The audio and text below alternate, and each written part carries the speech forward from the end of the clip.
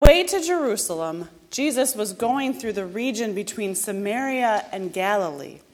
As Jesus entered a village, 10 lepers approached him. Keeping their distance, they called out, saying, "Jesus, Master, have mercy on us." When he saw them, he said to them, "Go and show yourselves to the priests." And as they went, they were made clean. Then one of them, when he saw that he was healed, turned back, praising God with a loud voice. He prostrated himself at Jesus' feet and thanked him. And he was a Samaritan. Then Jesus asked, "Were not 10 made clean? But the other 9, where are they? Was none of them found to return and give praise to God except this foreigner?" Then he said to him, "Get up and go on your way.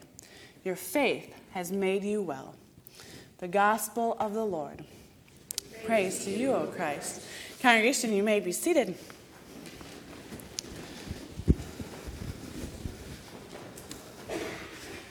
All right, thanks to Leah for remembering to go and grab everything I forgot. All right, first things first. Think about someone who is different than you. Maybe it's someone that you live with who ends up having the exact opposite personality style that you do and whose tendencies might drive you crazy at times. Not referring to my own household at all. Maybe it's someone that you work with who thinks completely different than you and it drives you up a wall. Maybe it is someone who has a completely different life perspective or has grown up in a different situation.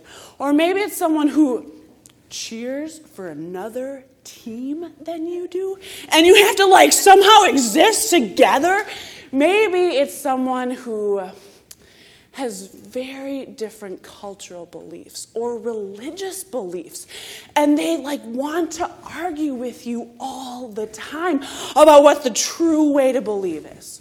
Maybe it's someone who has different political beliefs, ethnic background, whatever it might be. Think about someone who is different than you.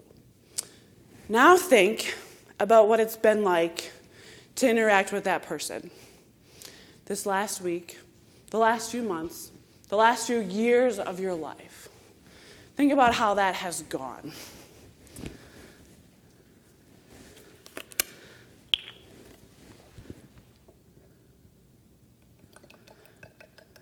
Now think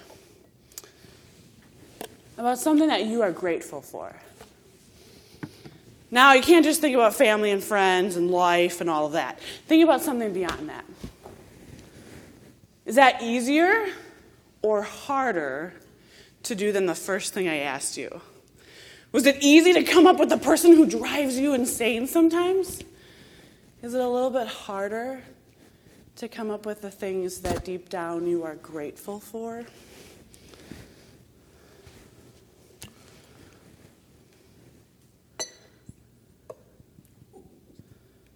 The reason why I bring this up is that because in both of our stories for today, the person that we hear about is a foreigner, is someone who's on the outside, is someone who is different. In the first lesson that Jeff read, we hear about Naaman, the strong and mighty commander of the army working under the king, but the king of Aram, not the Israelite king, the opposite opposing foreign king of Aram, the country that is at odds with Israel. And then we hear how the Lord had actually given victory to Naaman and his men instead of to the Israelites. There's just one thing that he lacks. He has leprosy. And so not only is he uncomfortable, but he's unclean, and he's treated a certain way. And so He hears about this prophet in Israel. From who? But from this young woman who he's basically taken hostage, brought into his own home to become a servant for his own wife.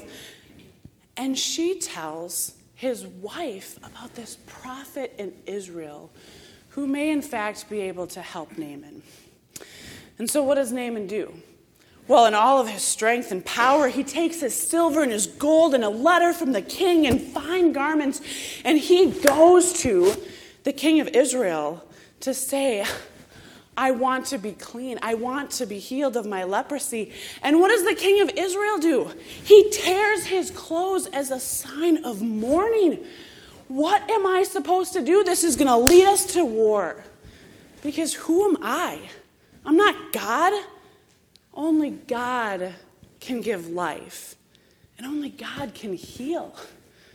I can't grant that to him. We're doomed. But then thankfully, Elisha the prophet kind of hears about all of this happening, and he sends word for Naaman. And he sends one of his messengers with a message to Naaman to go and wash in the river Jordan, the dirtiest of rivers, 7 times.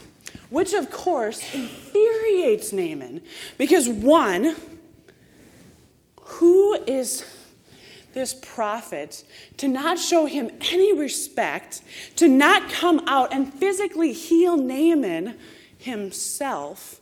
And second of all, who is he that he tells him to do something that is so below Naaman's status and level of importance? And here again in the story, who is it but these servants of Naaman, these insignificant, forgotten people that tell him, Naaman, what do you have to lose? Why not try what the prophet has told you? And lo and behold, when Naaman finally listens to them, and he goes and washes in the river Jordan, he is made clean. He's cleared of his leprosy, and he realizes God's power. He realizes that God's power is not built around letters of status and importance from a king or great wealth or material goods. It's not even built upon the strength of an army. But God's power is always focused on life and wholeness and healing.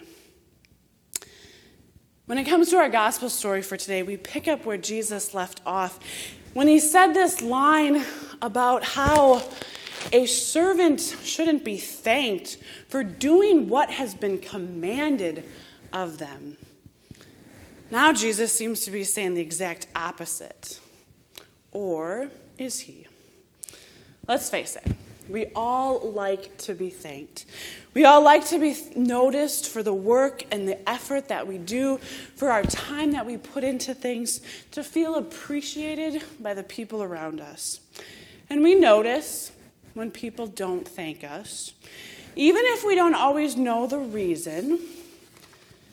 A couple of things that we should take note of in our gospel for today. Where is Jesus here?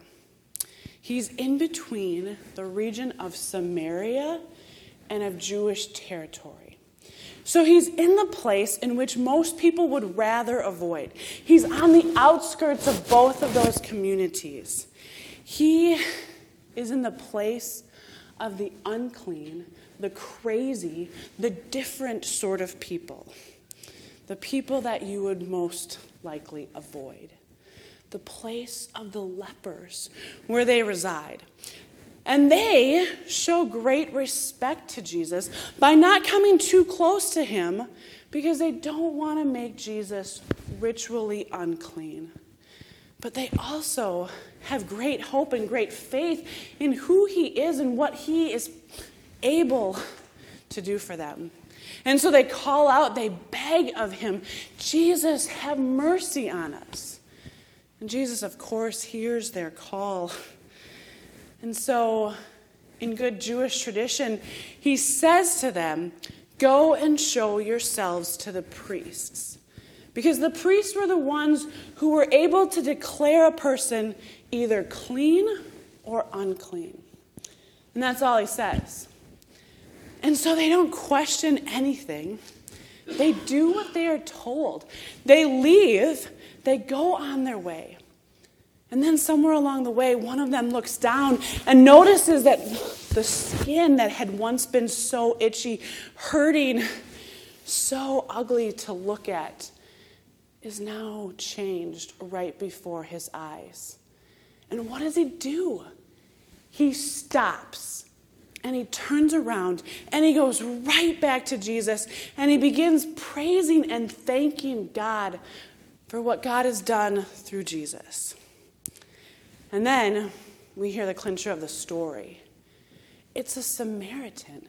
It's a foreigner. It is the person that you would least likely expect to be changed, to come and return with a heart full of thanks and gratitude.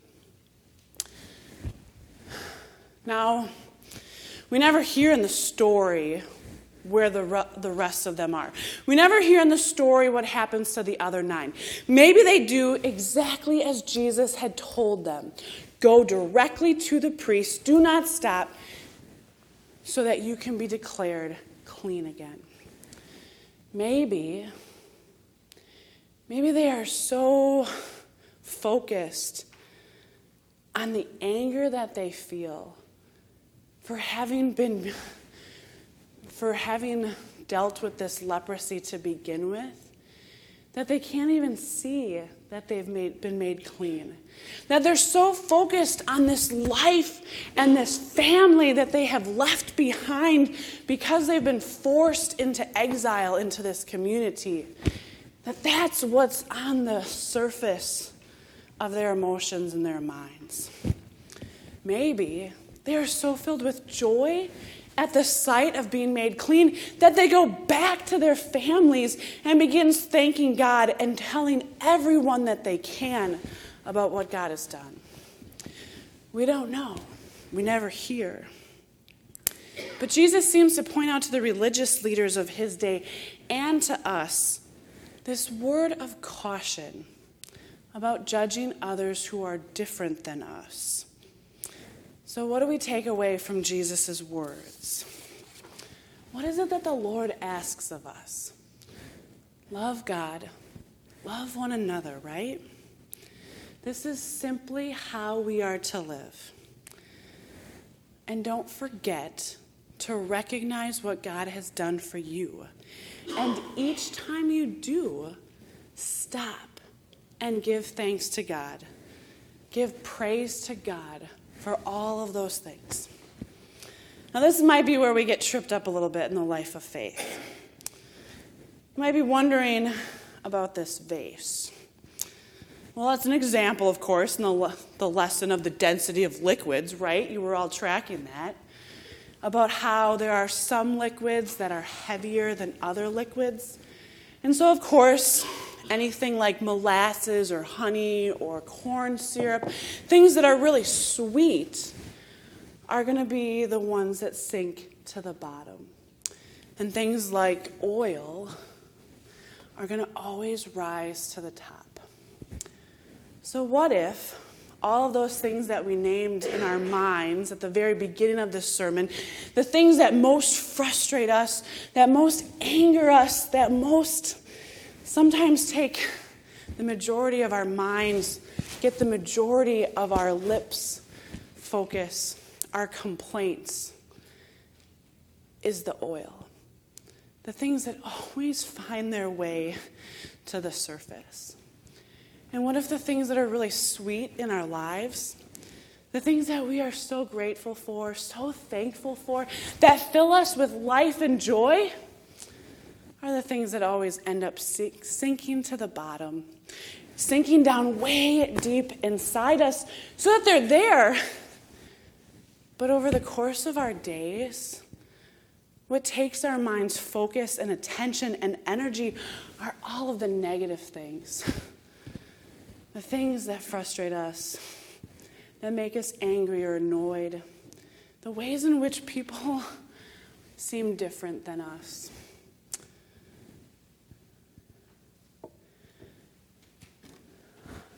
How do you stir those up? So that you don't have to always have what comes forth from you be the negatives, the oils. So that people can't ever experience the gratitude that lies deep within you. How do we do it? Just like everything in life, we have to first learn it. But then in order to remember it, in order for it to become a way of our life, we have to practice it too. And so once we learn this lesson from Jesus, maybe we can practice on living it out. And maybe the simplest way that we begin is every day thinking of 5 things that we are grateful for. So that as we stir up the things in our minds and in our hearts, we can let all of those things sweet come to the surface, come forth from us. One of the things that I am most grateful for, and it happened this week. It happened when the day began and I was already going through all of the things that I was having a struggle with or being challenged by or things that were just not going well. And all of the negatives were just starting to take over. And I was on my way to drop off Emily at daycare. And I looked in the back seat, and all of a sudden, out of the blue, she starts laughing. And I look in the rearview mirror, and I'm like, what are you laughing at? I'm not even talking to you. You're not even talking. She just starts laughing. You know how laughter is contagious? As I kept on looking at her, I couldn't help but to start laughing myself. And I realized what an absolutely simple gift laughter is. But it's a way of stirring up everything that's within us. It's a way of stirring up that sweet gratitude deep within us and letting that be what comes to the surface.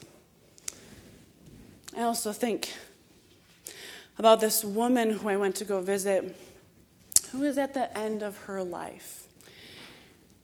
And while it would be so easy to be so mad about that, to be mad about having to say goodbye to her family, she shared all these stories. And in the midst of all these stories, she ended every one with laughter. Just in the way that she did every time you talked with her. Although not quite with as much volume or with as much energy as once before. But still a little chuckle. Because it was a part of who she was.